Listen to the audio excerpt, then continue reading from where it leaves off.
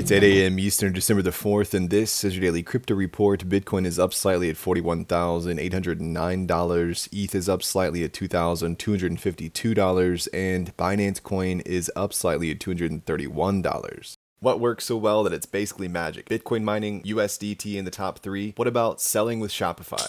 Shopify is the global commerce platform that helps you sell at every stage of your business. From launching your online shop to, did we just hit 1 million orders? Shopify is there to help you grow. From their all-in-one e-commerce platform to their in-person point-of-sale system. Wherever and whatever you're selling, turn browsers into buyers with the internet's best converting checkout, up to 36% better compared to other leading commerce platforms. Sell more with less effort thanks to their new AI solution, Shopify Magic. My favorite thing about Shopify is no matter how much you want to grow, they have the solutions you need to take control and level up your business. Shopify powers 10% of all e-commerce in the US and millions of other entrepreneurs across 175 countries. Plus, Shopify's award-winning help is there to support you every step of the way. Businesses that grow with Shopify. Sign up for a $1 per month trial period at shopify.com/DCR, all lowercase. Go to shopify.com/DCR to grow your business, no matter what stage you're at. Shopify.com/DCR. Well, Bitcoin briefly reached $42,000, partially due to growing optimism about the potential approval of a spot ETF in the US. The leading cryptos gained over 152% in the year so far, buoyed this weekend by about $120 million worth of Bitcoin short liquidations, with bullish positions making up the majority at nearly 85%. BitMEX saw a 90% spike in open interest within hours, surging from 200 million to 420 million on Saturday, suggesting substantial bets on the platform.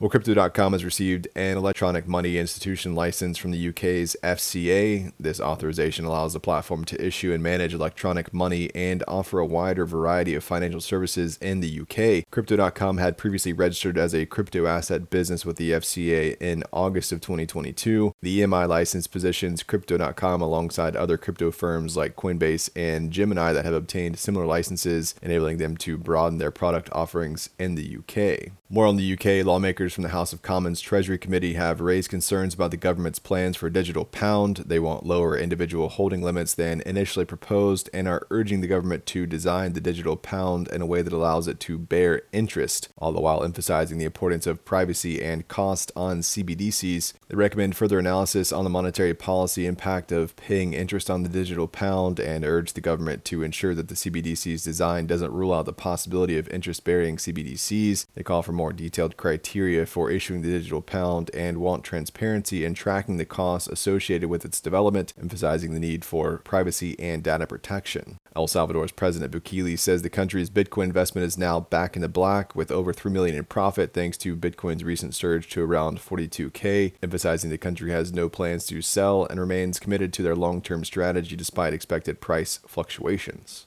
And finally, the two behind the $8.5 million hack of Platypus Finance got off the hook in a French court. The pair faced various charges related to the hack, and prosecutors wanted a 5-year prison term. However, they were acquitted. One of the two claimed he was an ethical hacker trying to return the money and get a 10% bonus, but he says he messed up, locking away millions and only recovering around 270K. Platypus managed to salvage 2.4 million through a counter hack. The court ruled that since the main hacker accessed a publicly available smart contract, unauthorized computer access charges did not apply. They also said his use of Platypus's vulnerability emergency withdrawal smart contract did not constitute fraud. Consequently, the charges of money laundering and receiving stolen goods were dropped. However, the pair may face issues in a civil court. Well, that's all for us today. Visit us at dailycryptoreport.io and listen to us everywhere else you podcast under Daily Crypto Report.